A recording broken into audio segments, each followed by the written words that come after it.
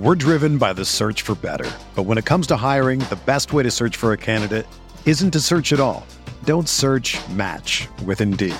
Indeed is your matching and hiring platform with over 350 million global monthly visitors, according to Indeed data, and a matching engine that helps you find quality candidates fast.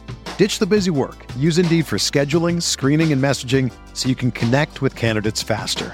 Leveraging over 140 million qualifications and preferences every day, Indeed's matching engine is constantly learning from your preferences, so the more you use Indeed, the better it gets.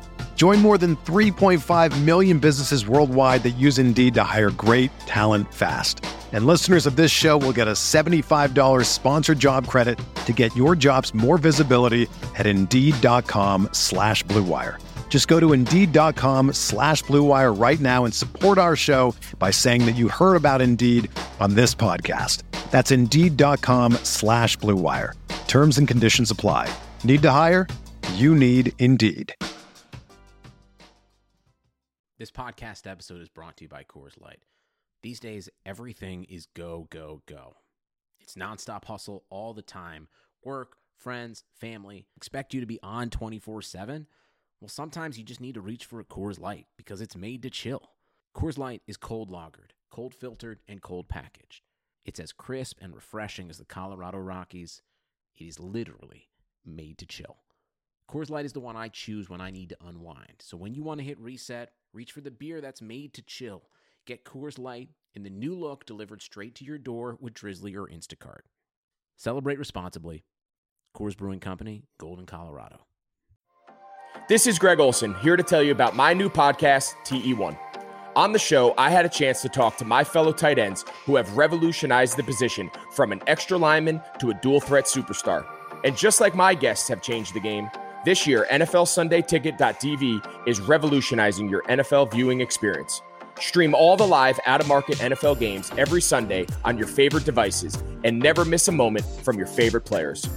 Visit NFLSundayTicket.tv and use the promo code GREG88 at checkout and get 15% off your subscription. That's NFLSundayTicket.tv and the promo code GREG88. Subscribe to TE1 and get NFLSundayTicket.tv.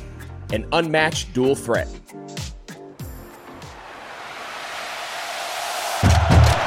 a tackle, watch out! Burst of speed! Look at this freshman! Welcome to the home of professional football, Canton, Ohio. Hello and welcome to another episode of the College to Canton podcast, the perfect show for any and every college football and NFL fan.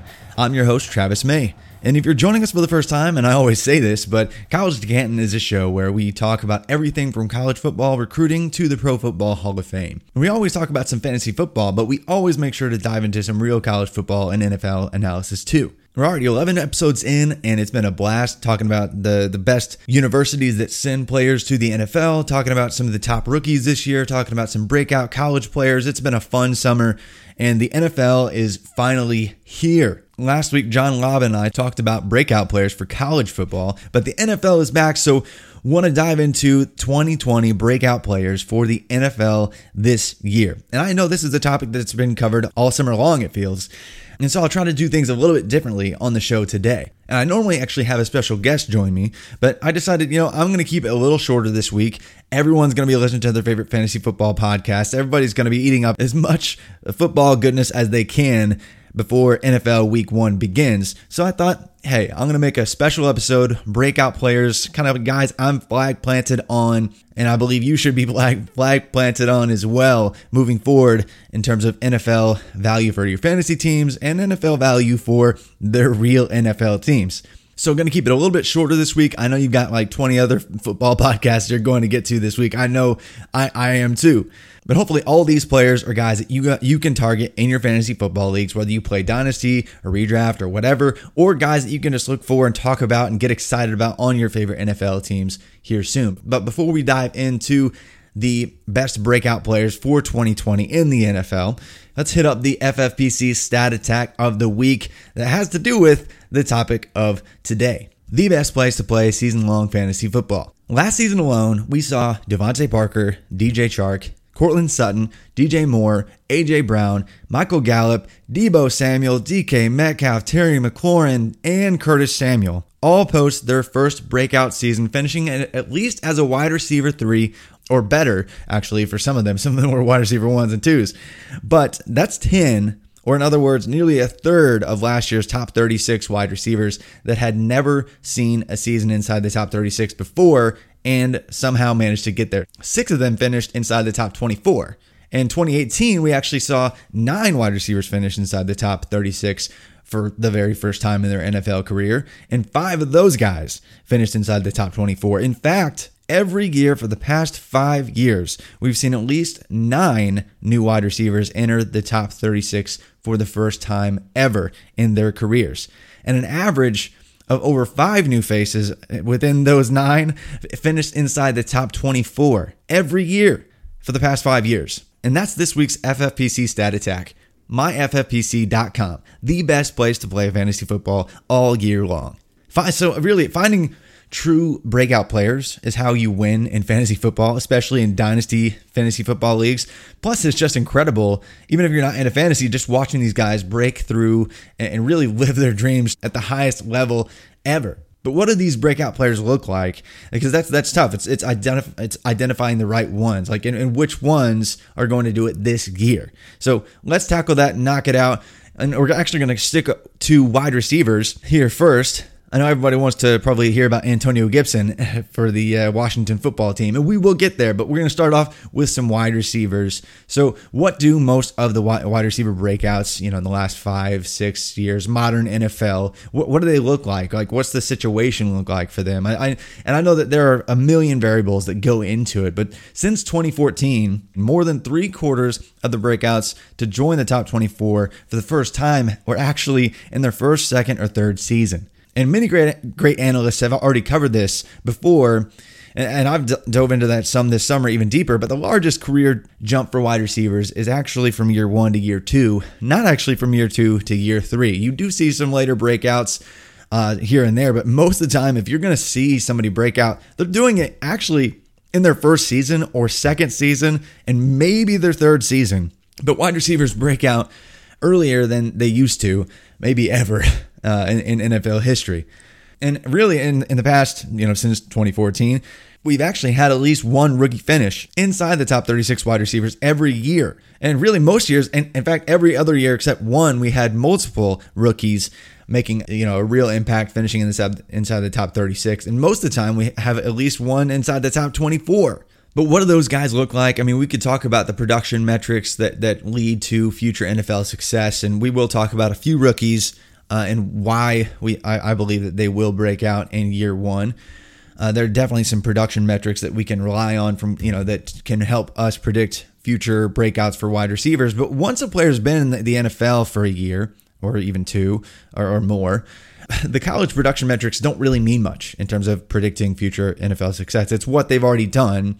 It's their situation that really matters. Like, do they have real target share growth? Are they in a situation with a lot of volume? Because yes, several of the breakouts that we saw in the past 5-6 years, jumping from wide receiver 4 or lower into wide receiver 3 to 2, 1, that kind of range. In many cases, most cases even, they were entering a situation where 20% or more of their team's receiving yard market share or overall, targets and receiving yards had left. So there was vacated production. Somebody had to step up, right? So that most of the time you see it's in that kind of situation.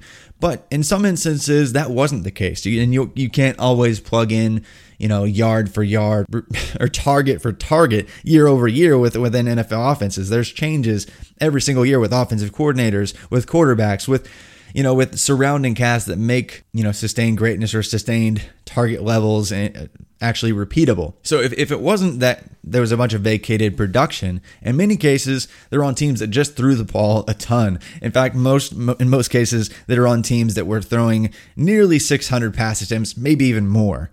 But with that said, receiver breakouts are strange. I mean, sometimes you see low volume target guys like A.J. Brown last year for the Titans breakout. I mean, he didn't even get close to 100 targets, still broke out. And then some breakout way late. I mean, like Devontae Parker last year. I mean, having a 5th year breakout or whatever it was, just ridiculous to see somebody, just kind of stick around, struggle with health, and then he finally breaks out, puts it together. But with that said, who should break out this year at wide receiver, given their circumstances and their talent?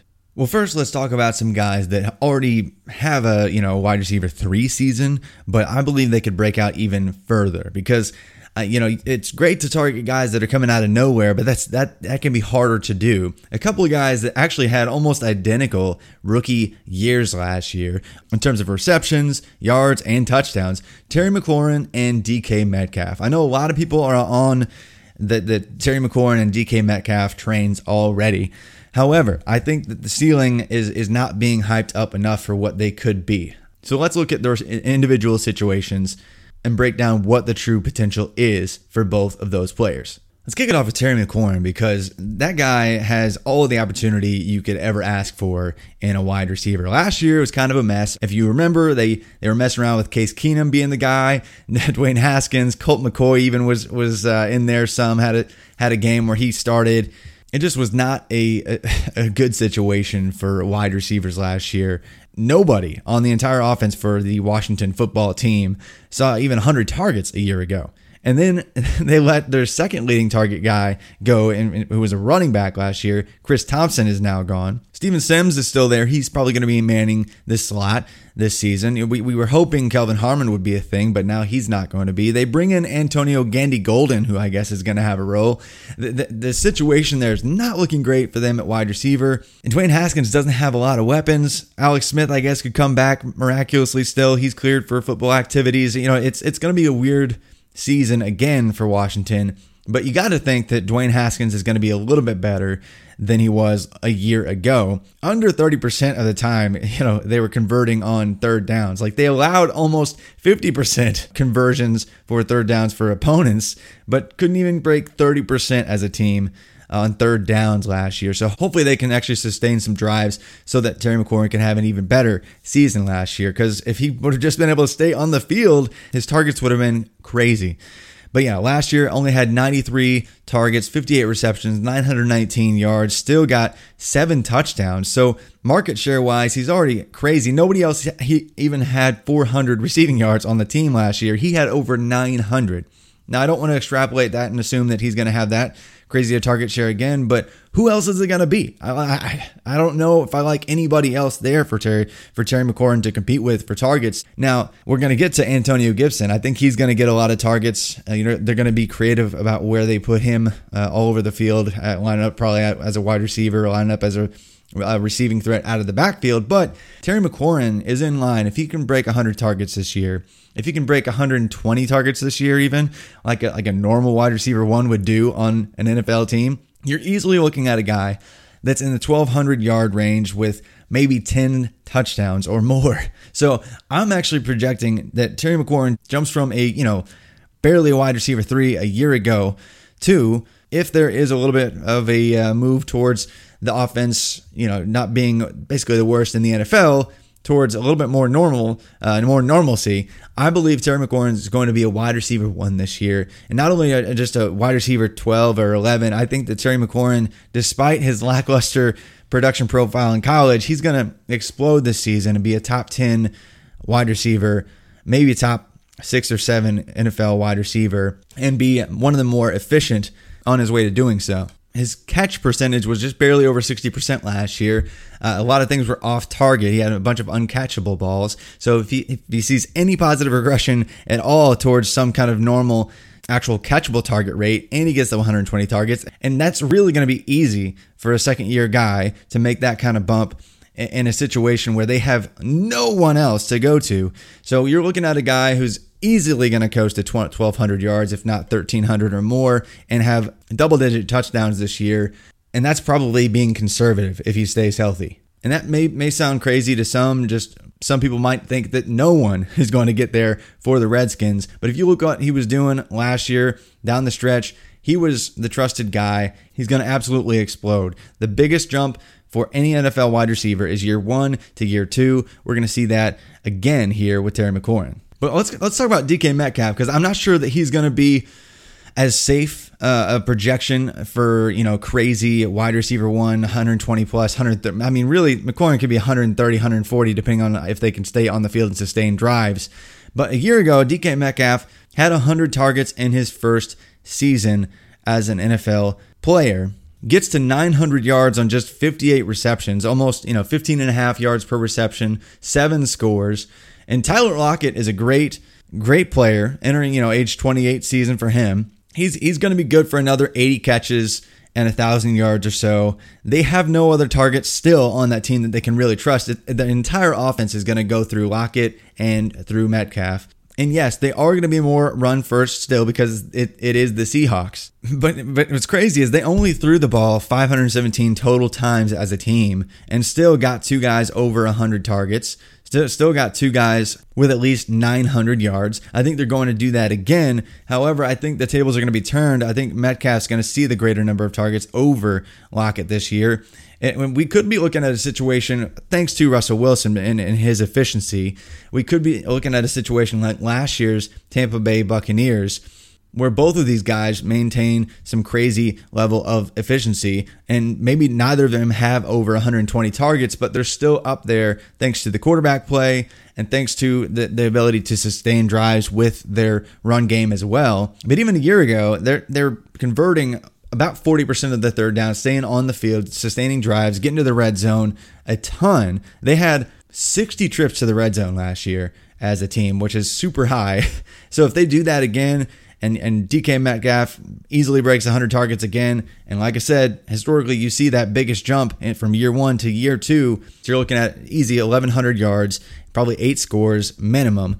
And so that's automatically probably putting him into the wide receiver 2 conversation, if not getting closer to wide receiver 1 if he has a couple bigger, longer plays. Because he is a big play threat, and that's who he was in college. He was a deep threat, basically only running slant routes and go routes. That was like 90% of his game. That's still 90% of his game, but if he breaks out and learns any other route this year and breaks anything for, his longest play a year ago was actually only 54 yards. He didn't have any game-breaking, crazy long 70, 80-yard reception that we thought DK Metcalf might do.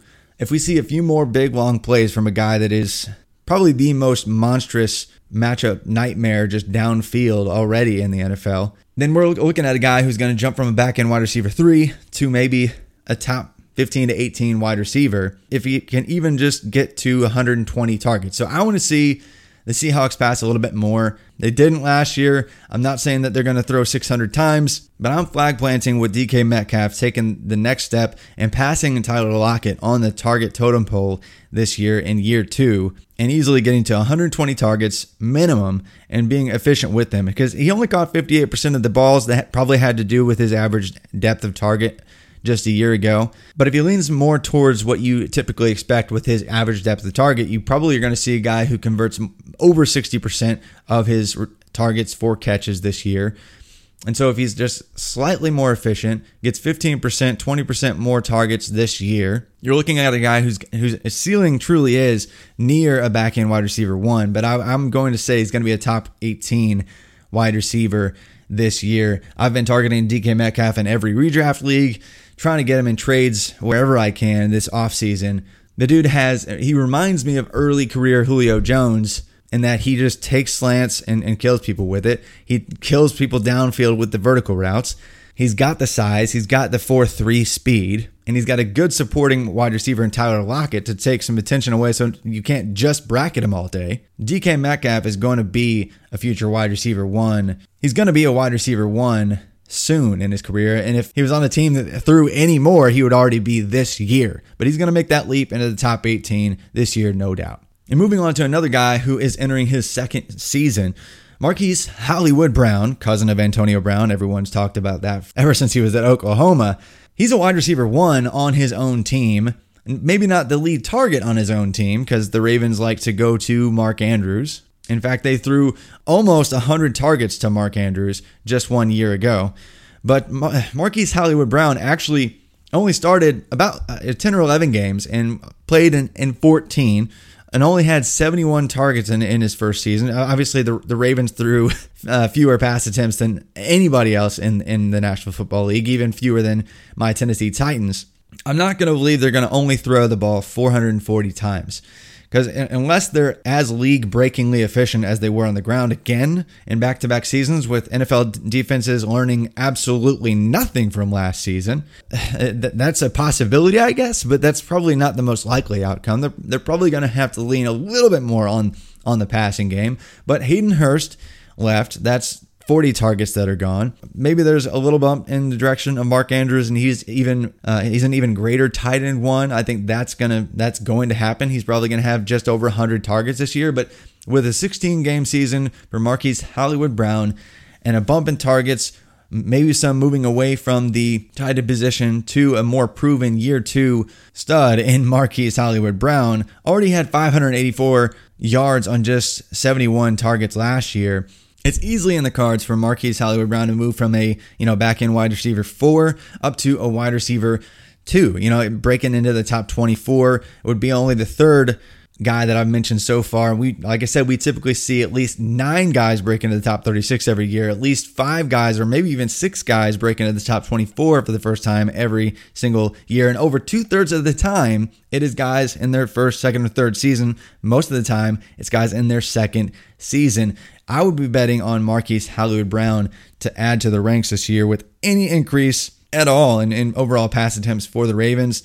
He's the cheapest, wide receiver 1 on his own team, maybe in the NFL this year, despite, there's maybe a couple other guys that are up in that conversation, but he is cheap still. I've been having people try to pitch me stuff all off season long, trying to acquire Hollywood Brown. I just had somebody who's like, hey, so Mike Williams, like, where do you value him versus Marquise Hollywood Brown?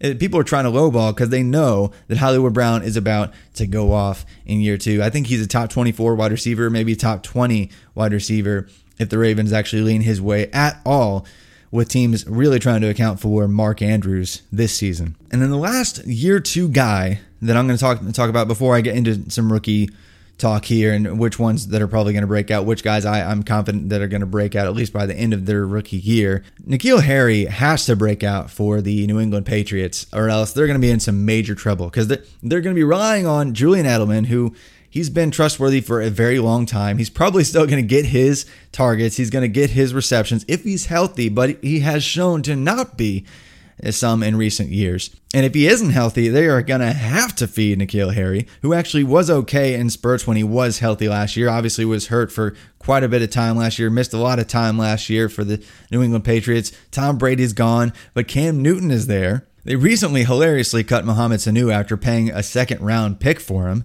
And so they're left with a very inexperienced wide receiver room outside of Julian Edelman, who's like 4,000 years old at this point. Yes, they're going to probably toss quite a few balls to James White, but I mean, are they going to go to Jacoby Myers, another, inexperienced young guy? Are they going to go to Damiere Byrd, kind of practice squad depth piece for a long time? Like there's not a whole lot of guys there that I'm really concerned with taking a lot of targets. Does Julian Edelman get to 150 targets again this year? I don't think in his age 34 season that Julian Edelman is going to get 150 targets. And it was really just out of necessity last year because they didn't have anybody healthy at all or experienced at all, and they got desperate trading a second rounder for Mohamed Sanu. It was just a mess at wide receiver. But N'Keal Harry, coming off of a season where he only saw 24 targets, if he gets inserted into a more typical wide receiver 2 role for an NFL offense, that 90 to 100 target range, there's absolutely no way he's not going to sneak into the back end of the wide receiver 3 conversation. But I think he could be, because he's been an anchor for any offense he's been on, dating back to high school. And really dominated at an early age in college. I think this is really almost like his rookie season because we really just couldn't see much of him last year. He's going to burst on the scene. He's going to get 100, maybe 110 targets and be a top 30 wide receiver this year. I think that's in that's probably more likely than not. He's going to be in that 100 target range. Julian Edelman's going to be in that 130 target range. It's going to be a funnel offense through N'Keal Harry, Julian Edelman, and probably, again, James White, because they don't have a really talented receiving back core that they trust in like they do James White. So N'Keal Harry, another breakout player that I'm targeting everywhere. And I'm sorry if these guys are duh players to you, and they should be, but you need to be actually proactively targeting these players, trying to figure out where their value is. Depending on the format, it's going to change. Like, I don't know what kind of fantasy football formats you guys play, but with DK Metcalf, Terry McLaurin, you're looking at multiple firsts. That is what they're costing already in terms of rookie picks. Marquise Hollywood-Brown and N'Keal Harry, though, it depends on your league mates. I've seen N'Keal Harry get moved this year for like back end first and things like that, and he's just 1 year removed from being a first round NFL draft pick. So look for Harry and try to go acquire him in as many leagues as you can. But rookies, I'm buying into Jalen Reagor still. He's been my wide receiver 1 since January, since I was like, okay, screw it. He had 6 bad quarterbacks that he had to deal with, still broke out at an early age, still showed all the burst that you can at the NFL Combine. He's in a situation where they have no proven wide receiver depth that are, that's going to be healthy and is actually young this year. Obviously, he's not healthy right away, but I would expect some kind of late season breakout similar to A.J. Brown and finish close to 100 targets or more in his rookie season. They've been talking him up in camp. Jalen Reagor checks every single production box you want to talk about. If you're talking about his career dominator rating or his adjusted yards per team pass attempt, any kind of production metric that you want to see, even bringing it in the return game, he's just a phenomenal playmaker. And he's in one of the best situations to have an early target share once he sees the field. So I'm all in Jalen Reagor. I had him as my 4th overall rookie, and I guess it was my February top 100 rookies piece for RotoViz. Take the injury discount as he's going to miss the beginning of the season. Could be reminiscent of early first-year Odell Beckham Jr. missing his first part of his rookie year and absolutely blowing it up in the back end. That's the kind of potential that Jalen Reagor has for the Philadelphia Eagles. The other wide receiver I'm going to say that is going to break out and just be an instant impact player is actually going to be Michael Pittman Jr. And there are a couple of analytics people that are going to disagree with me and say that no, he can't do it. He never did it, and he only did it in his last season. In terms of actually really breaking out in college, there was a bunch of context to explain his later breakout, but what really matters is what his NFL team thinks of him. And they traded up to get him. They love him. Frank Reich, if you've seen videos about him talking about Pittman, even I think it was before the NFL Combine and especially after the NFL Combine, he knew that Pittman was going to be a Colt in February. And if you look at his archetype and where that fits in with Phillip Rivers and who he likes to target, and really even last year, the leading target for the Colts was Zach Pascal, who fits the Michael Pittman Jr. actual mold just from a physicality standpoint. Obviously, way different talent, not even in the same ballpark for Zach Pascal, leading just kind of a weird offensive year. T.Y. Hilton is over the hill at this point, still going to get his targets, but I don't see him being a target hog that gets 150 targets or something to where a rookie can't break out. Jack Doyle, he's not a target hog. Last year got 72 targets. I think he could see more. I like him as a back-end tight end 1, maybe. And yeah, the backs are going to get fed some, but I think Nyheim Hines is going to see a lesser target total because you actually have a legit 3-down back in Jonathan Taylor there who's going to compete with Marlon Mack for the starting job. And Marlon Mack's not a pass-catching back either. So they have Paris Campbell, yeah, they drafted him 2 years ago. But he's not even really a wide receiver. He's an athlete. If you look back to his college game, I think it was not until his last season, not until the Michigan game, almost the end of the season, I think he only had 1 catch that was further than 12 yards downfield. That is, he only had 1 catch that was actually caught more than 12 yards downfield. He was a dink and dunk gadget guy that was just an athlete, and he's got speed. That's cool. Whatever. I'm going with, the ex-alpha wide receiver to be the guy to get the targets in this offense, especially with Phillip Rivers sending him the ball. I think earlier career, like Vincent Jackson, that connection for Phillip Rivers. And even like Keenan Allen, he's a bigger bodied guy. I think he likes targeting that alpha that can run the routes and get open at all levels of the field and is not just an underneath kind of athlete that Paris Campbell is. So if I'm betting on anyone in this year's Colts offense, it is going to be Michael Pittman Jr. for the Indianapolis Colts to absolutely break out and have a wide receiver, 2 or 3 type impact in his first season. There are a bunch of other rookie wide receivers I love, and I'm not leaving him out because I don't like him. CeeDee Lamb, I think long term, is still in the wide receiver 1 conversation in this class. Jerry Jeudy could earn that kind of role, but with Drew Lock in year 1 and Courtland Sutton being the proven guy there, Noah Fant probably breaking out a tight end, I don't see the targets to do it. Justin Jefferson for the Vikings is apparently the wide receiver 3 still on the Vikings, which I dare you to name more than 3 wide receivers on the Vikings right now. And Adam Thielen's going to be the alpha. So maybe he gets 80 targets in year 1, but I don't see him breaking out and being somebody that you start in year 1. I really, really love Justin Jefferson long term to continue earning market share, and Adam Thielen's not getting any younger. So I think he could emerge, especially as one of my favorite year 2 breakouts, but I'm not buying him as a breakout just yet in year 1. I mean, Laviska Shenault, a lot of people like him because, Jacksonville just moved off 100 targets with Leonard Fournette. I'm more thinking that DJ Chark's just going to be a wide receiver 1 this year overall. I've been drafting him earlier than ADP all over the place, so I'm not really targeting Laviska Shenault because I think they're just going to shovel everything now to DJ Chark this season. But there's so many good rookie wide receivers this year to get excited about. Even I like Denzel Mims, I like T. Higgins. This could be an all-time class that has that kind of potential. But if I'm targeting anybody to break out in year 1, after Rager's healthy, it's going to be him, and Michael Pittman, it's going to be him for the Colts. But before I dive into the other positions, just a word from our sponsors. For years, you've counted on restaurants, and now they're counting on you. And while their dining rooms may be closed, they're still open for delivery with DoorDash. DoorDash is the app that brings you the food you're craving right to your door. Ordering is easy. Open the DoorDash app, choose what you want to eat, and your food will be left safely outside your door with the new contactless delivery drop-off setting. Choose from your favorite national restaurants like Chipotle, Wendy's, and the Cheesecake Factory. Many of your favorite local restaurants are still open for delivery too. Just open the DoorDash app, select your favorite local spot, and your food is on its way. Right now, our listeners can get $5 off and 0 delivery fees on their first order of $15 or more when you download the DoorDash app and enter code BLUEWIRE. That's $5 off and 0 delivery fees on your first order when you download the DoorDash app in the App Store and enter code BLUEWIRE. Don't forget, that's code BLUEWIRE for $5 off your first order with DoorDash. Sundays are coming back in the NFL with NFLSundayTicket.tv. You can stream every live out-of-market NFL game every Sunday afternoon on your favorite devices, plus Red Zone and DirecTV Fantasy Zone channels. Never miss your favorite teams and favorite players. No matter where you live, NFLSundayTicket.tv is your key to the most glorious Sundays ever. Use the promo code BLUEWIRE at checkout to get 15% off your subscription. Visit NFLSundayTicket.tv and use promo code BLUEWIRE. At RotoViz, we love titles, we love hardware, we love championships, we love winning, and we love it when you do it too. In 2020, one thing we want to win with you is the Underdog Fantasy Best Ball Mania $1 million Best Ball Tournament.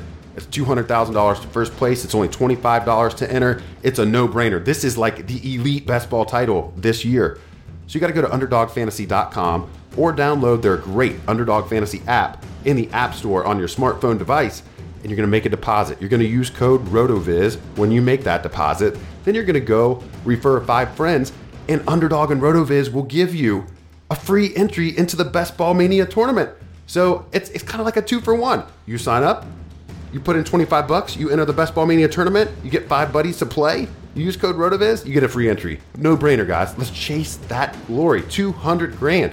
If $25 is too pricey for you, they've got a $5 tournament called The Bubble, and you can win $20,000 in that bad boy. Their app is slick.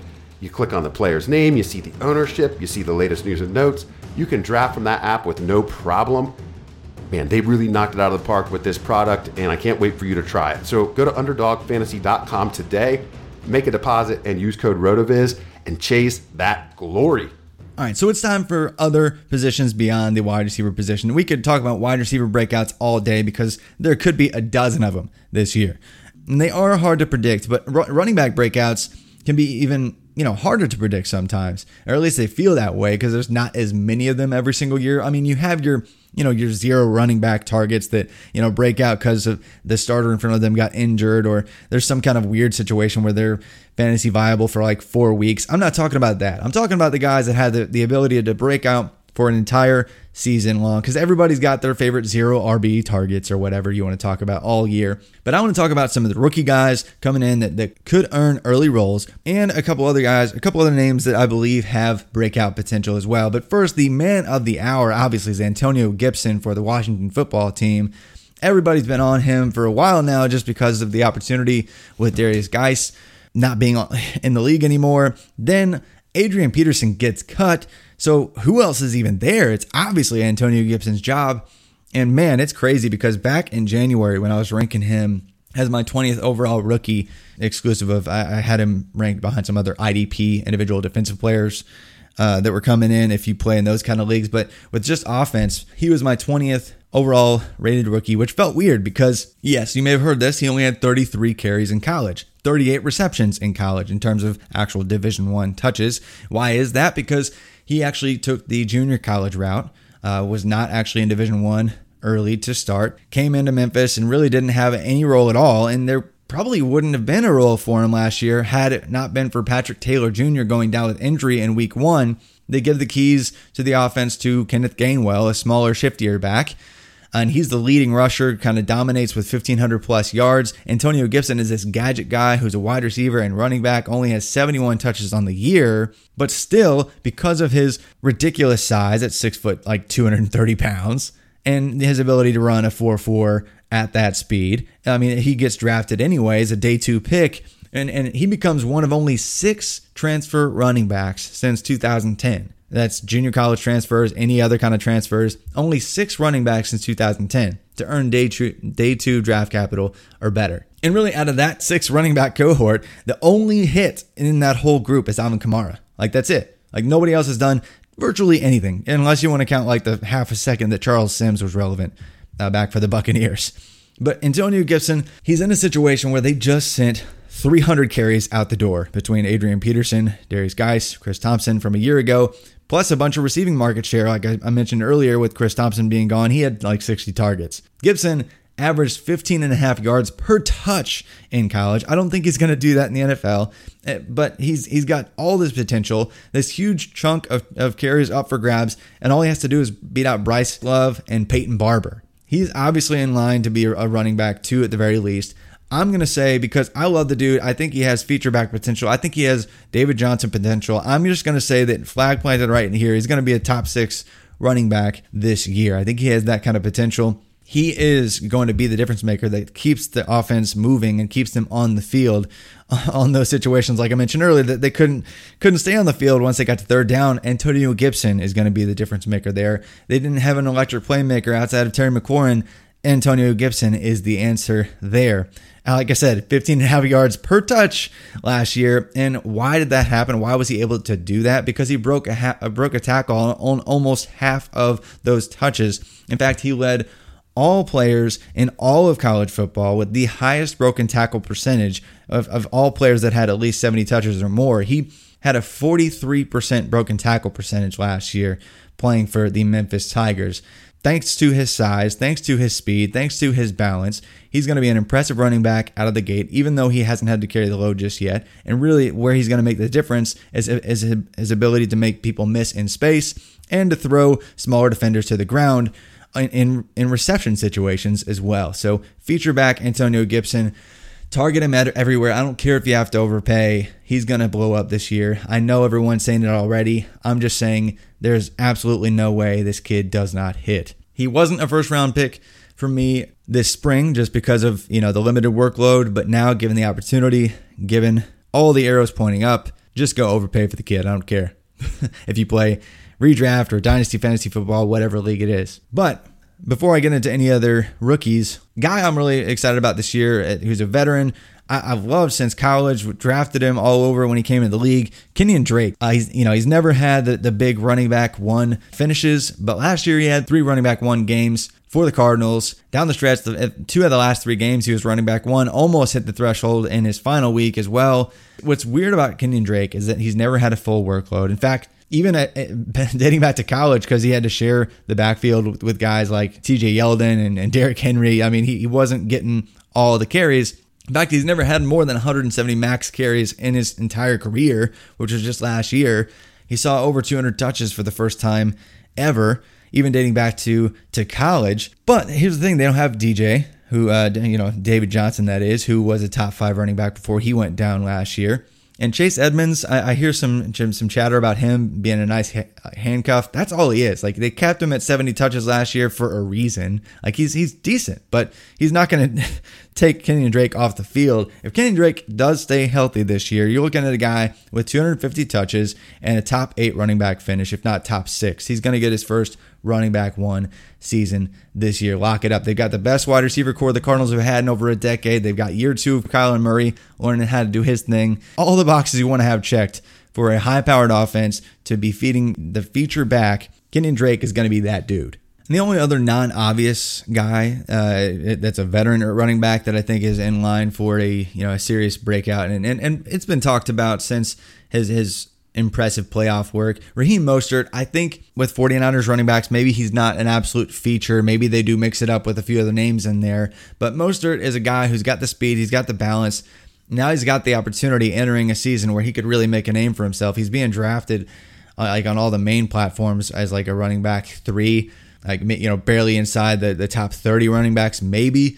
And he's somebody whose ceiling, because of how much the 49ers are going to run the ball, and because of they've got a very unproven wide receiver core. Deebo Samuel's still not healthy. Brandon Ayuk as a first year. And really, it's all going to be going through George Kittle. I think if Raheem Mostert stays healthy and he does retain the job for the 49ers and beats his ADP, probably finishes with a mid running back 2 season. It's funny because we were so hyped up during the playoffs, and he's just been lost in all the hype, I feel like, for months now. And just with uncertainty, it's Kyle Shanahan. He's not going to feed the same back for more than 5 seconds or whatever. But Mostert's the guy I'm looking to target there. But moving on to some rookies I'm really confident in. Yes, we've seen 4 or more rookie running backs crack 1,000 yards from scrimmage in a season in their rookie season. Just 3 times since the year 2000. So, like, in any given rookie class, you typically don't see more, like 4 or more rookie running backs crack 1,000 yards. But, this year we've got, like I said, Antonio Gibson and the big 5 or 6 that we are already excited about, and Jonathan Taylor and Cam Akers and J.K. Dobbins and DeAndre Swift and Clyde Edwards-Helaire. Like, you have a bunch of guys to get excited about. You could see there being even like 6 guys that could maybe get to 1,000 yards from scrimmage if everything broke the right way. I asked Twitter what they thought and how many running backs would actually crack 1,000 yards from scrimmage in year 1, and you guys actually said that it would probably only be 2. 51% of you said it would only be 2, not 3, not 4, not 5 plus, only 2. A lot of that is because people think it's going to be Clyde Edwards-Helaire. Everybody's drafting him super high, but after that, the question marks start to add up. But the thing is, there have been at least 2 rookie running backs with 1,000 or more yards from scrimmage every single season since 2015. I'll say that again. There have been at least 2 rookie running backs with over 1,000 yards from scrimmage every season since 2015. 3 just last year, like with Miles Sanders, Josh Jacobs, and David Montgomery, and that was in a weaker draft class. So it will be weird if we don't see at least 3 of these guys that we're super confident in their talent actually hit that mark, because, and I'm not saying they're all going to be 1,000 plus rushing yards. In fact, I think we're going to see none of these guys, rookie running backs, are going to break 1,000 rushing yards in their first season. However, I do think we will see 3 of them, maybe even more, but 3 of them hit 1,000 yards from scrimmage. The obvious answer to really get excited about is Clyde Edwards-Helaire, but the problem is with him, the price is already kind of basically capped, because frankly speaking, he is not Brian Westbrook, and he is not Saquon Barkley. He is not Ezekiel Elliott. He's not the slam dunk talent that's going top 10 of NFL draft picks that, every team is just like, we're going to have to scheme around this kind of player. He's a 5'7", kind of thicker running back, but he's not like just a monstrous athlete. In fact, he's a well below average NFL athlete.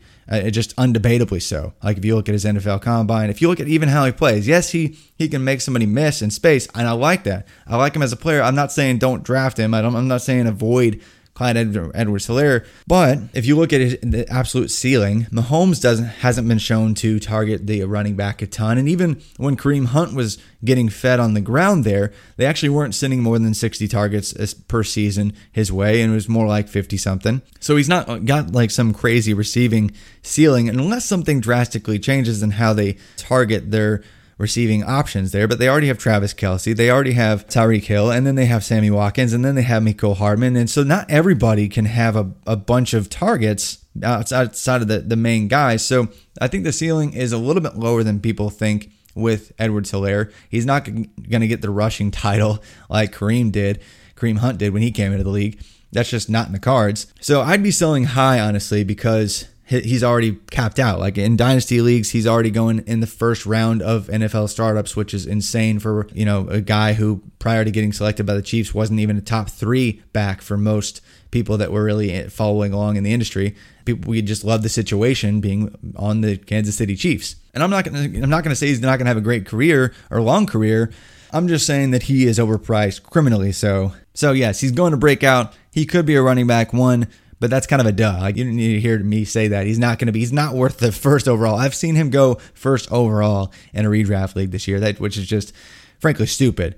So don't do that. But I wish him the best. Keep your expectations in check. He's probably not going to crack 1,000 rushing yards, but he probably will get over 1,000 yards from scrimmage as a rookie because of the receiving work that he will get with probably 40, maybe 50 targets out of the backfield. And then, of course, I do like J.K. Dobbins. I wish he was in a different situation where he was going to get, he's locked in for more work. I think year 2 is going to be his huge breakout. Still have Mark Ingram there. Still have some other faces there to share some targets with Edwards and Hill. I think he's going to be the 2 there automatically, but his ceiling's probably capped to where he can't get to 1,000 yards from scrimmage in his first season. So he probably doesn't enter your lineups a lot. He's more of a best ball target for me this year, especially, if guys go down, he could be in line for a huge rushing workload. I do think he's going to be the most efficient rookie running back on his touches. But the other 2, beyond, like I said, Antonio Gibson, I think he's in line. Clyde Edwards-Helaire is in line. I said there would be 3.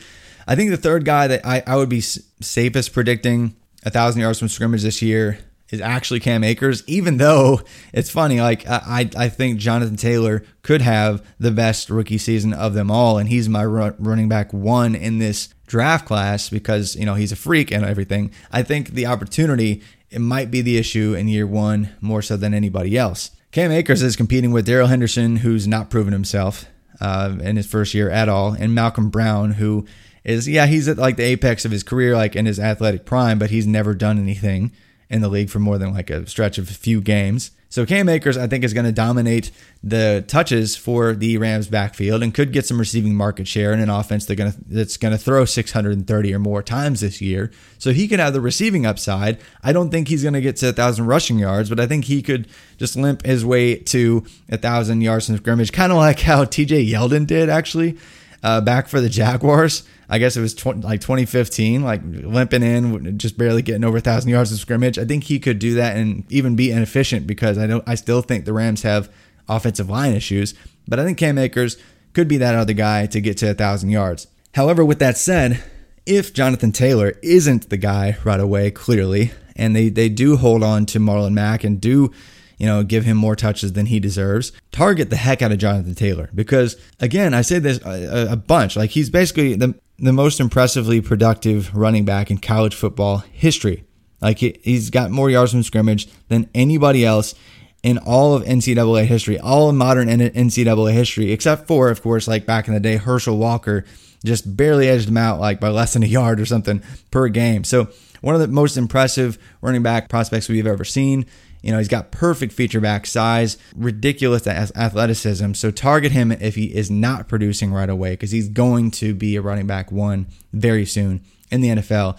And then, of course, at quarterback, I think both of the rookie quarterbacks, Joe Burrow and Tua Tagovailoa, are going to break out. In the last 8 games of this season, I think they're both going to be back in quarterback 1s. They're not in perfect situations to just hit the ground running. I mean, they're not going to dominate their surroundings like they did in college, but they basically just put together 2 of the most impressive seasons we've ever seen in college football. If Tua had stayed healthy, his adjusted numbers like per pass were just as impressive as Joe Burrow's numbers were, with 60 touchdowns last year. They both were around 13 adjusted yards per pass attempt last year, just breaking what we thought was even possible at the quarterback position in college football. These 2 are probably the 2 quarterbacks that I'm most confident in that I've ever seen come out into the NFL. Like more so than obviously in retrospect, Patrick Mahomes is good, we know, but no one was super confident that he was as confident because he was coming from Texas Tech and the weird system, kind of a gunslinger. I think Joe Burrow and Tua Tagovailoa, if he stays healthy, those two have the highest ceiling, and I'm most confident that they're going to have a safe floor, like more so than I have been ever since I've been doing this. They've just broken what I even thought was possible for college football quarterback play. And I think that's going to continue. Miami needs to surround Tua with some weapons, but they're going to break out. And in the back half of this year, they're going to be quarterback ones for you. Probably not going to finish that on the full season, but back half of this season, they're going to be quarterback ones for you. They're going to plug and play. They're going to be streaming options in deeper leagues and Superflex. You'll be glad you took them early. At tight end, Mike Gesicki and Chris Herndon are my two favorite guys I keep on drafting everywhere when I can. Chris Herndon is forgotten, but all they really have there for the Jets to throw to is an inefficient Le'Veon Bell, and then Jamison Crowder, who actually saw over 120 targets last year. And of course, they brought in Rashad Perryman. He's never been good, not going to be good now. He was kind of efficient a little bit in Tampa, but he's not going to be a trustworthy high-volume guy. Chris Herndon's going to slot in as the real wide receiver 2 option as the tight end there. I love Denzel Mims to kind of step up and have a role, but I think Chris Herndon's going to have enough targets to be a mid-tight end 1 this year for you. And Mike Gesicki, like I said, they need to surround Tua Tagovailoa with more weapons in Miami. Preston Williams, maybe he stays healthy this year, and Devontae Parkett, maybe he stays healthy this year. But Gesicki is going to be at least the third target, if not the second target in that offense, and already put together a strong season last year. He's been making plays a lot out of the slot. He's going to take the next step and be the breakout target. Both of those are two guys I'm targeting everywhere. But that's all the time we have for this episode. I wish you all the best in all of your redraft leagues, all your dynasty leagues, and if you guys just love NFL football, it's finally back. Get pumped. Thanks so much for listening. Again, we're only 11 episodes into the College to Canton podcast. And if you want to check out a bunch of the RotoViz tools that we have on our site, I mentioned a bunch of the production metrics that we like with wide receivers. There's even some that we like for running backs as well. You can play with all the tools. We've got the best draft tools out there and available. And if you want to check out RotoViz subscription, you can get 10% off if you just use the RotoViz Radio promo code. It's 2020 RV Radio when you go to checkout. If you're getting a RotoViz subscription, that's 10% off for you. But please do leave a rate and review and leave any questions in your review, and we'll get it on the show. But thanks for listening, and I look forward to you joining me soon for many more episodes of the College to Canton podcast.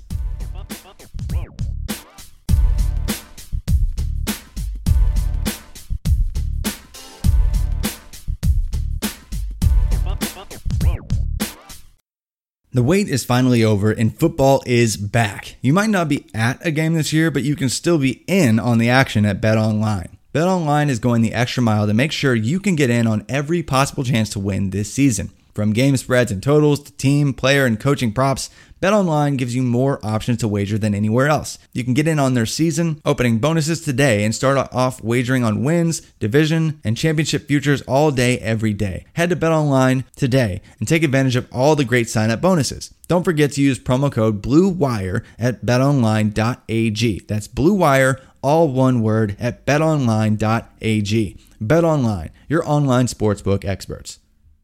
Nobody builds 5G like Verizon builds 5G, because we're the engineers who built the most reliable network in America. And the more you do with 5G, the more building it right matters. The more your network matters. The more Verizon engineers going the extra mile matters. It's us pushing us. It's Verizon versus Verizon. 5G built right from America's most reliable network. Most reliable based on rankings from RootMetrics second half 2020 U.S. report of 3 mobile networks. Results may vary. Award is not an endorsement. Whether you're a world-class athlete or a podcaster like me, we all understand the importance of mental and physical well-being and proper recovery for top-notch performance. That's why I'm excited that Unified Healing is sponsoring podcasts on the Blue Wire Network. Unified Healing is a new and super innovative global network of wellness centers powered by Energy Enhancement System, or EE System. If you haven't heard of the EE System yet, then you'll want to listen up. This technology promotes wellness, deep relaxation, purification, and rejuvenation.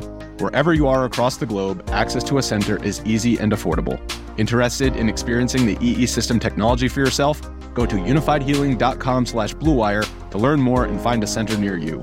That's unified, UNIFYD healing.com/Blue Wire. No material or testimonials on the Unified Healing website are intended to be viewed as medical advice or a substitute for professional medical advice, diagnosis, or treatment. Always seek the advice of your physician or other qualified healthcare provider with any questions you may have regarding a medical condition or treatment and before undertaking a new healthcare regimen, including EE system.